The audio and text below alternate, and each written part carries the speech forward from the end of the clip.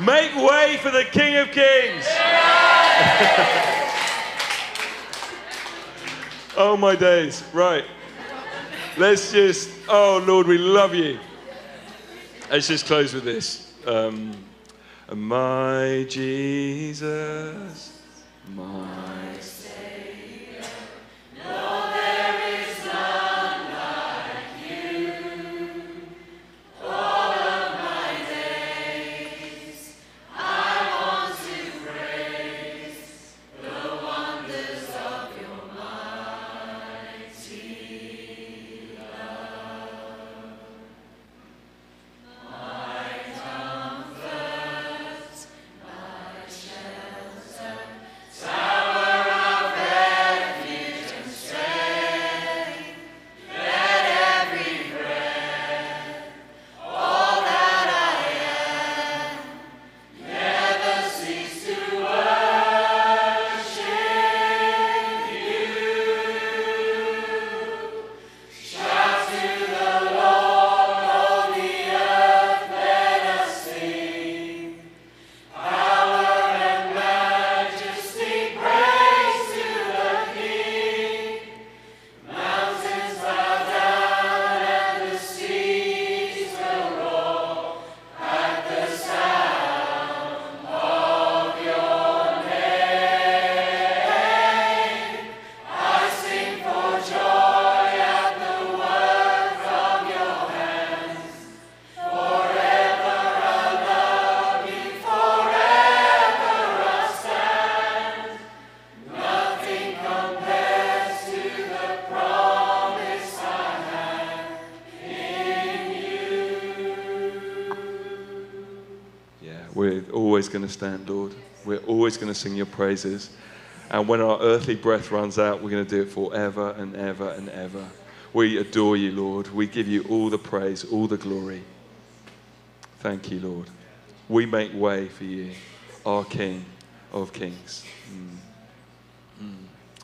And you know, because of the blood of Jesus, we're yoked together as God's family, brothers and sisters, knitted in and grafted into what God began thousands of years ago and is working out all over the earth.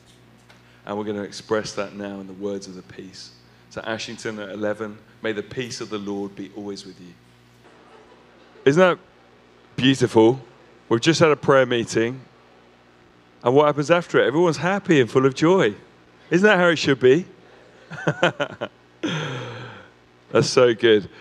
It's a joy, this is my voice breaks. It's a joy to be back. I've been on a tour of the other congregations of the church in recent weeks. I've got some good news.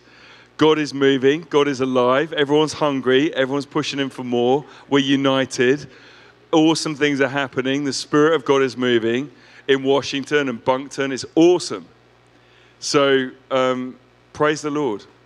We're going to gather around for a few moments. I don't know if it feels like home time now.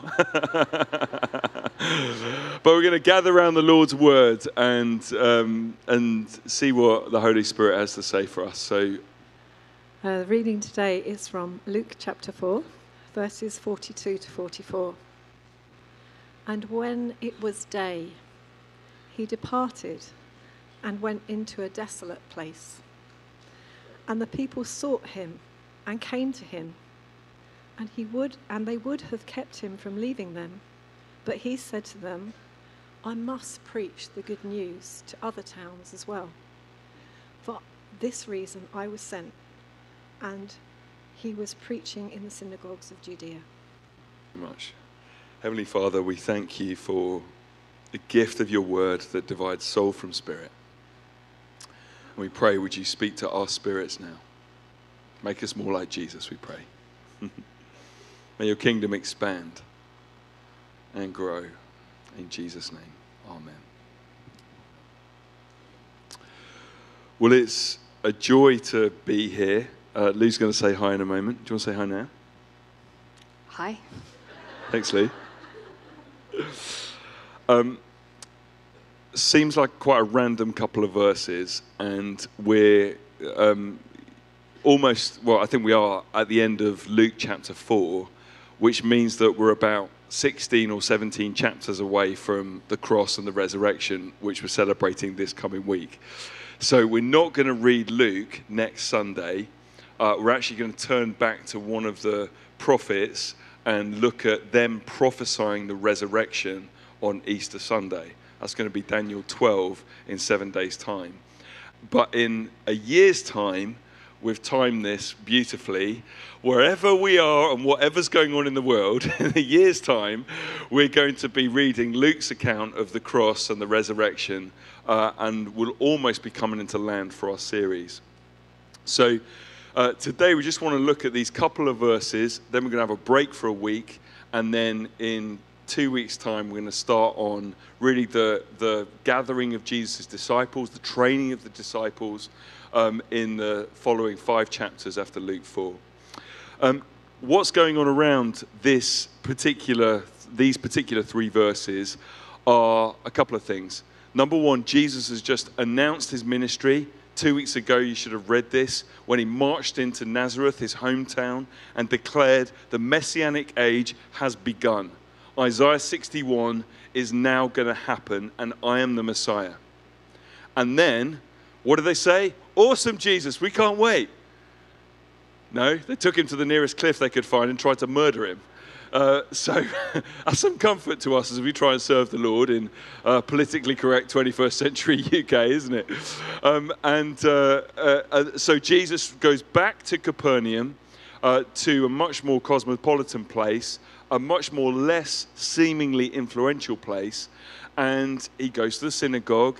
He delivers someone of a demon. Then he goes to his mate's house. His mate's mother-in-law, that's Peter, she's got a fever. He seems to deliver her as well from the fever. Then everybody hears. They gather at Peter's house and they have a revival meeting. Everybody is brought who's sick in the whole vicinity. Everybody's healed. Everybody has demons coming out of them. And it's just full-blown revival. And then we get these verses.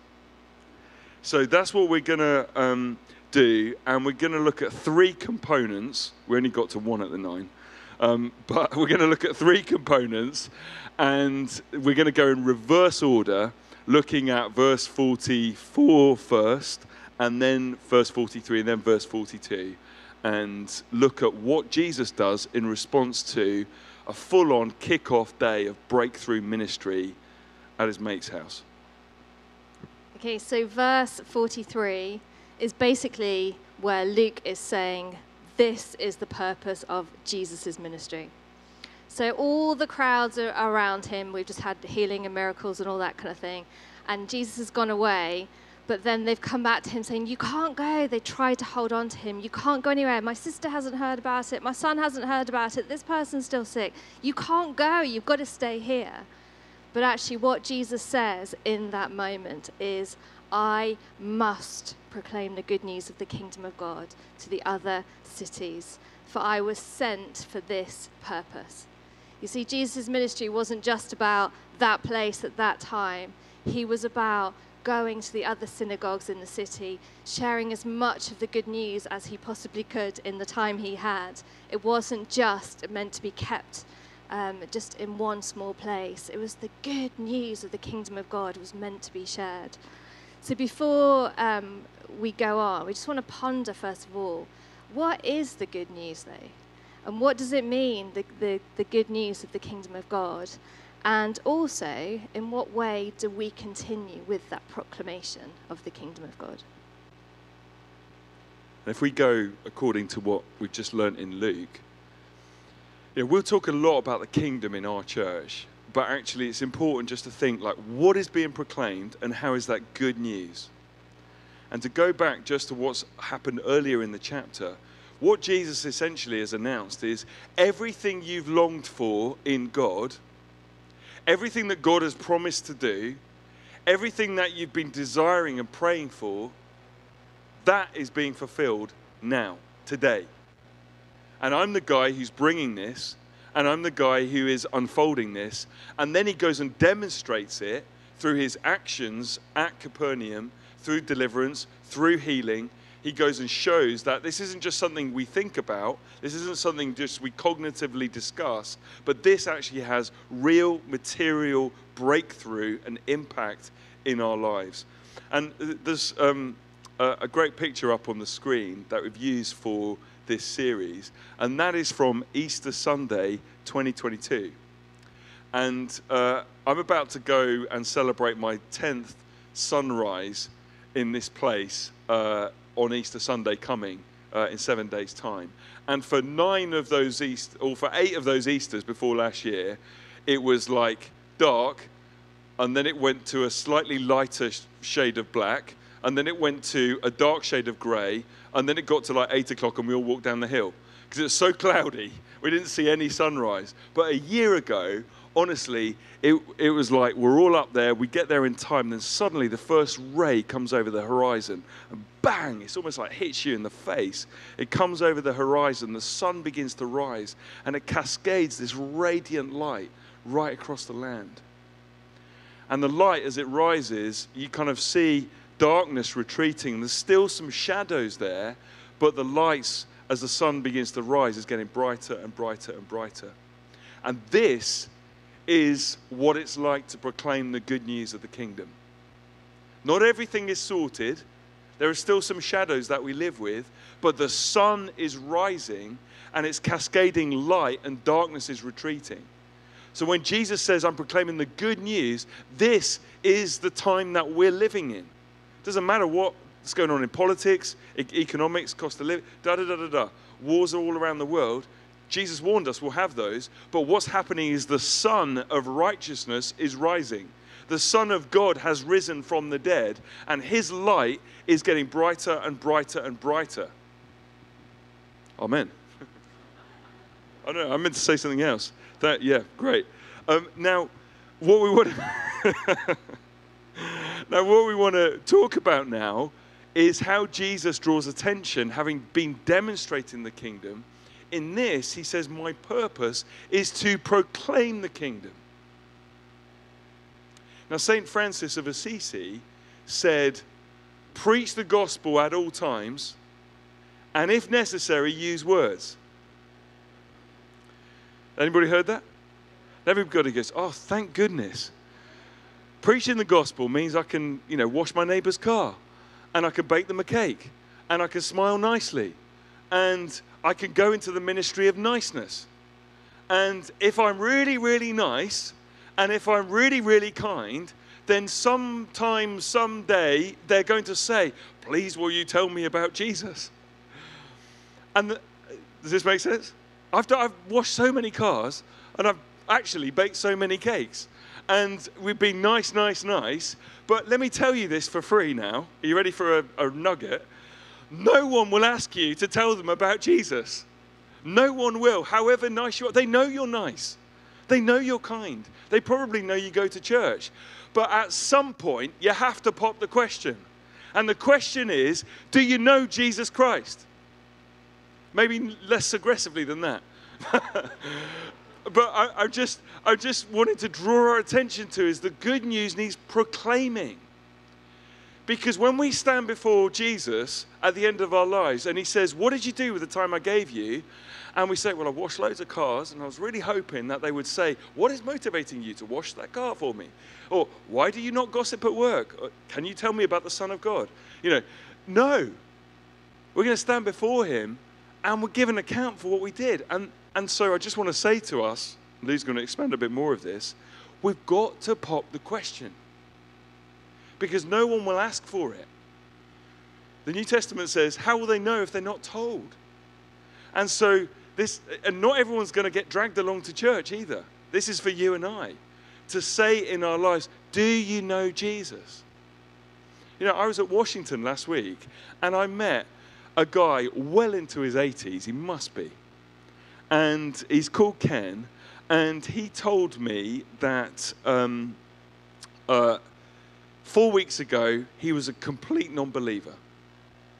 4 weeks later, having someone from the congregation had prayed and asked him if he knew Jesus and would he like to invite him into his life. And he did. And he said, 4 weeks later, I'm a believer. Isn't that amazing? Now, I don't know how many people tried that before whoever it was found him in his mid-80s. But I tell you what, there is rejoicing. And that guy is going to be a brother of ours in heaven because someone said, do you know Jesus? And would you like to know him? They proclaim the good news to him. I really shouldn't preach with him, should I? Because he just talks and talks and talks. I just want to share because I'd say over the last 6 weeks or something, the Lord's been really stirring my heart about people who don't know Jesus. And I found, again, reading this passage just really, really challenging because I think I probably slipped into I'll demonstrate the gospel. I'll pray for someone if they're sick. I'll pray for someone if they're in need.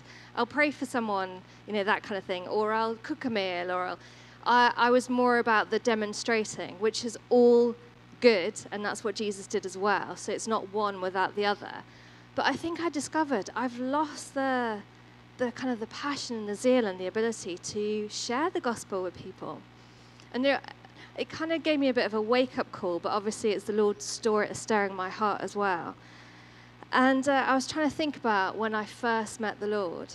And I met the Lord as a teenager. And if you know me, you'll know I'm an external processor. So when I came to know the Lord, I just externally processed Jesus, which was awesome. All of my teenage friends, they weren't Christians. I was at school with no Christian friends. I was at a church with hardly any teenagers. But because Jesus had turned my life around, he was real. He was just the most amazing person in my life. And once I gave my life to the Lord, my life completely changed to 100% following after him. He became my everything. So I'd be, Jesus this, Jesus that. I'd be having sleepovers with my best friends, and instead of talking about boys, I'd be saying, have you met Jesus? Do you know about him? And just telling them about Jesus constantly. And I'd invite them to church. I'd invite them to Christian meetings or Christian camps. And then I'm thinking, then I got involved in church ministry, and I don't tell anyone outside of the church about Jesus. And it just really, it called me up short. And I thought, do you know what? The reason I kept on telling people about Jesus was because I just fell in love with him. And I still do now, but it's a challenge of, gosh, do I just keep my faith to myself too much? Do I go to the shop, and if someone's sharing their life with me, in terms of, oh, I've got back pain, do I just kind of go, oh, that's sad? Or do I go, hey, let me introduce you to someone who can change that for you? Do I, on the school gates, do I ask the other mums and dads how they're doing? Because the minute you spend time with someone, it doesn't take long for them to share something that's going quite badly in their life. And then you have a boom opportunity to, hey, tell me more about that. How's it going? Take an interest in their life and then bring Jesus into that. And it's actually so much easier than we think. And I think it's that understanding that Jesus came not just for me, not just for you. He came for the whole world. And if we don't go about telling people and bringing the different story to their lives, who is going to do it? And I was reminded in worship how when Jesus said, he looked out at the crowds and they were like sheep without a shepherd. They were harassed and helpless. And I thought, nothing's changed. If we look into our world now, people are like sheep without a shepherd. They're harassed, they are helpless. And Jesus had compassion on them. And do we share that compassion for our world? Not in a victorious, we know best, but actually we've got a different story. Jesus has hope. Jesus has the answers that we're looking for. And it struck me, we were watching, does anybody watch Race Across the World? We love that program. It's where there's teams of people and they start at one point in Canada and then they have to get right to the other end of the country over however many weeks, and they have a small budget and this kind of thing. It's really fun because we love Canada. And there was this one lady the other night, and she was saying, I've got to have everything in a plan. I've got to make sure I'm driving. I don't want anybody else to drive. I've got to have lists, and I've got to stick to my plan. I can't deviate. She was a compliance officer, and she said she loved rotas and all this kind of thing. But you could actually see how bound she was by that, because it was all about, I've got to be in control because Otherwise, I'm going to feel out of control, and then I'm going to feel afraid. And I sat there and I said to our children, wow, I'm so thankful for Jesus, aren't you? That actually the hope that we have in Jesus is we can feel safe, we can feel secure.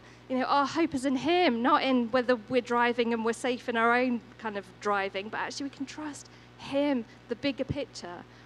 And that's what, we've got to remember, that there is a different story in this world, and not to keep our eyes down here, but to keep lifting our gaze up to the Lord, and to not stick in, if it's fear or whatever, if you're feeling fearful, not to stay here, but to put our eyes up to the Lord. And the good news of Jesus is that he helps us then in our fear, and he either gives us peace, or he changes situations, or he draws near to us. And it's good news that his reign is here now, and it can change our life and it can change others.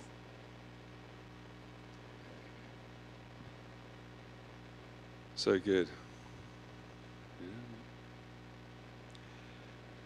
I think it's not a formula, but one of the ways of discerning what God is about to do is to look at what the enemy is trying to dissuade us from doing. So the world's very offendable and very politically correct right now, isn't it?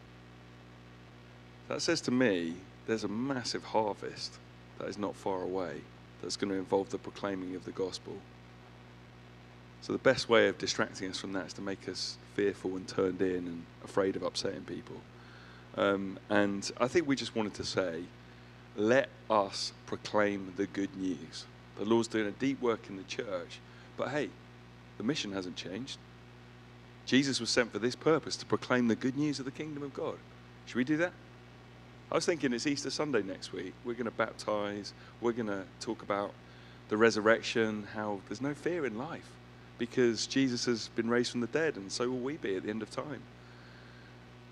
Should we invite someone to church? Wow, there's a crazy plan. I'm serious. Should we just do that? Should we all commit to inviting someone who doesn't know Jesus to church on Sunday? To give them a chance to hear the good news. Should we do that? Everyone seemed a bit more positive a minute ago. Right.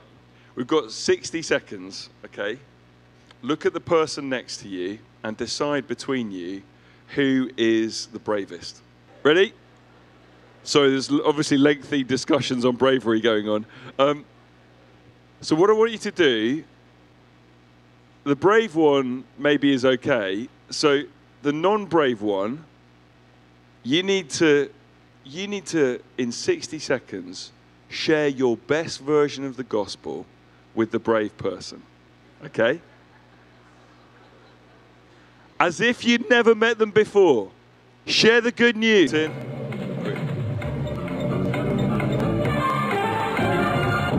Brilliant. Well done, tech guys. You're awesome.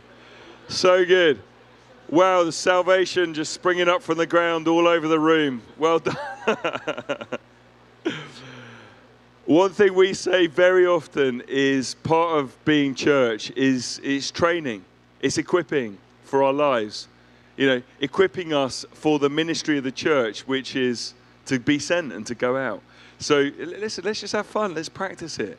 And get into the habit of proclaiming the good news. Now, we want to move now to the second component, reversing back to verse 43. And what we've got is everybody not wanting Jesus to leave. Full-blown revivals broken out at Peter's house. Everybody's coming. Because we live in the Western capitalist-shaped, culture, we want to maximize growth, invest in what's working, all of those things. So we would definitely say, come on, let's go day 2. Let's go day 3. Let's get a stage. Let's get some speakers. Let's fly someone in who's really good at preaching. Everyone's coming now. It's working. The church is working. Oh, my goodness. And Jesus seems to do something very, very different. He leaves them all behind. He leaves behind revival and goes off to a deserted place. And when they find him, they're like, Jesus, you can't go. Come on, it's game on. And Jesus announces his purpose and goes on to a different place. And we find that incredibly challenging. And again, it's just remembering, going back to the purpose of Jesus' ministry. He knew his direction of travel. He was utterly led by his mission, by his purpose. And just the question again, what is the motivating factor that drives us? Is it that we know that we're called on that same mission as Jesus to proclaim the gospel, whether it's in action or in word? Or is it about success or failure? And both of those things are just not great. So with success, maybe if we were in Jesus' situation then, we would have gone, great, people are loving it. It's working. It's going really well. And just stayed there. And it's the same with, if we're praying for someone and they get healed, or if we're telling them about Jesus and they are really into it and they are deciding to give their life to the Lord, that's all great when it's going well. But when someone says, no, I don't want you to pray for me, or if someone doesn't get healed, or if someone's life doesn't get transformed, if they don't want to know about Jesus, then that success that has been driving you is not there anymore. And it's just the question of what is driving you, and just to make sure we are all driven by his mission, not our own mission and not our own successes. And then the people pleasing as well. That's my big thing. I think if I were in that situation and people were like, don't leave, I'd go, okay, I'm not going to leave. But actually, again, Jesus knew the mission he was on. And I need to remember what mission I'm on, not my own mission. Not even the mission for all the different people. I'm on Jesus' mission. And I'm going to follow where he leads me. And I'm going to talk to who he tells me to talk to. Do you know what I mean? So just let's make sure it's not people pleasing, it's not successes, and it's not failure that is driving us, but actually knowing our purpose is exactly the same as Jesus is, and that's proclaiming, declaring, demonstrating the good news of the kingdom. Yeah, so good.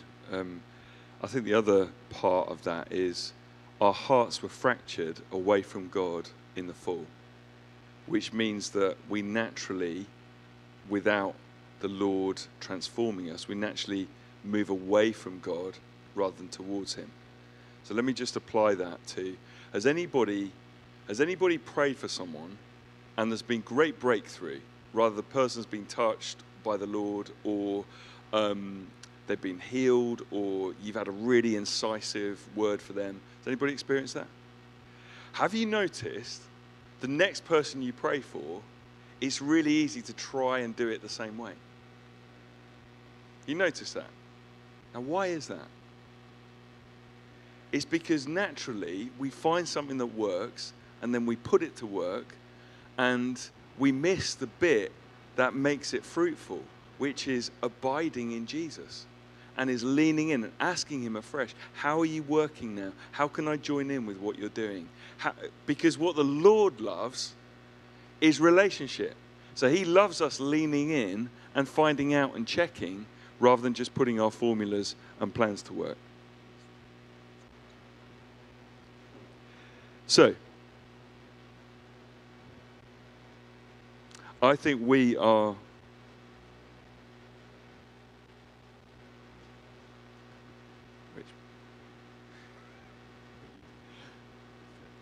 okay. The children need collecting. We're running out of time, and we're trying to make a plan. Okay.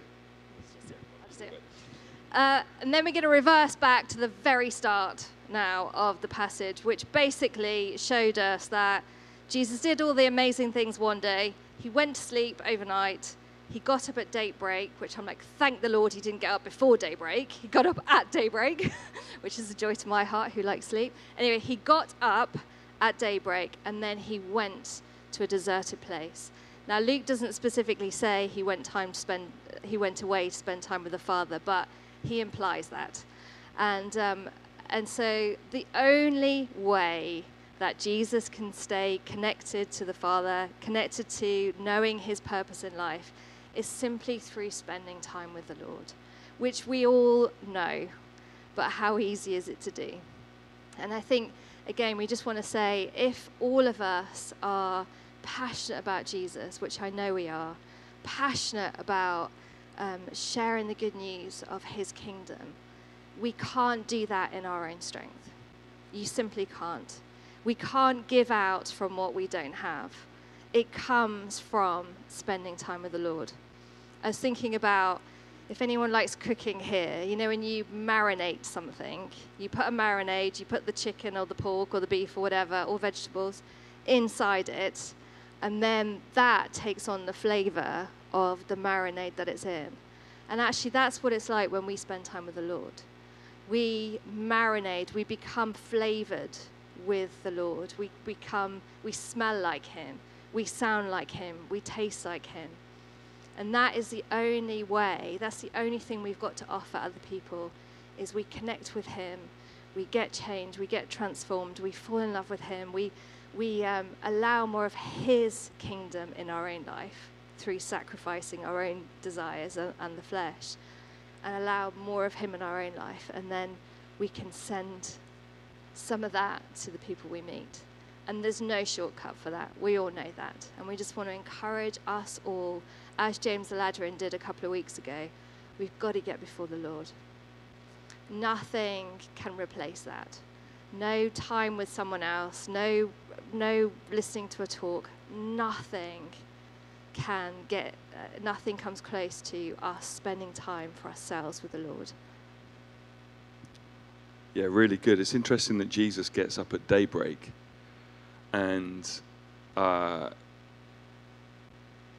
gets away to a deserted place. And I think what's really interesting is I was reading a few years ago a book on prayer by Yonggi Cho.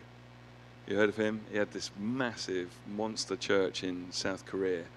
And he used to get up at 4 a.m. every day and pray for 3 hours before the day started. So I was like, oh my days. Well, it worked. I mean, his church has been part of changing a nation. So I was like, okay, here we go. Then I read on a few chapters, and he goes to bed at 8 o'clock every night. Whereas, you know, he doesn't go to bed at 11 o'clock. And I think one key principle I'm just trying to draw out from that is simplifying our lives to give to the Lord, to give to his people, and then to proclaim the gospel. You know, so we can't be really busy all the time and expect to have an incredibly intimate relationship with God. We just can't. And, you know, we might be sort of joyful and light and all of those things, but there's a seriousness and a givenness to the Lord that we practice, and many practice in this church, which means that we can't just fit him in. It's like he comes first, and then we organize our lives. And I think there's that sort of dedicated simplicity of life to give ourselves to the Lord, which is just so key to this. I think we're done. I hope that wasn't too all over the place. It's probably my fault if it was. But we'd love to pray for, well, we're going to invite the Holy Spirit and see what he wants to do. But we really want to pray for one thing this morning, which is a boldness in proclaiming the gospel. Gentleness, love, joy, lightness, all of those things, but a boldness to pop the question and to say to people, do you know Jesus? Why don't we stand together?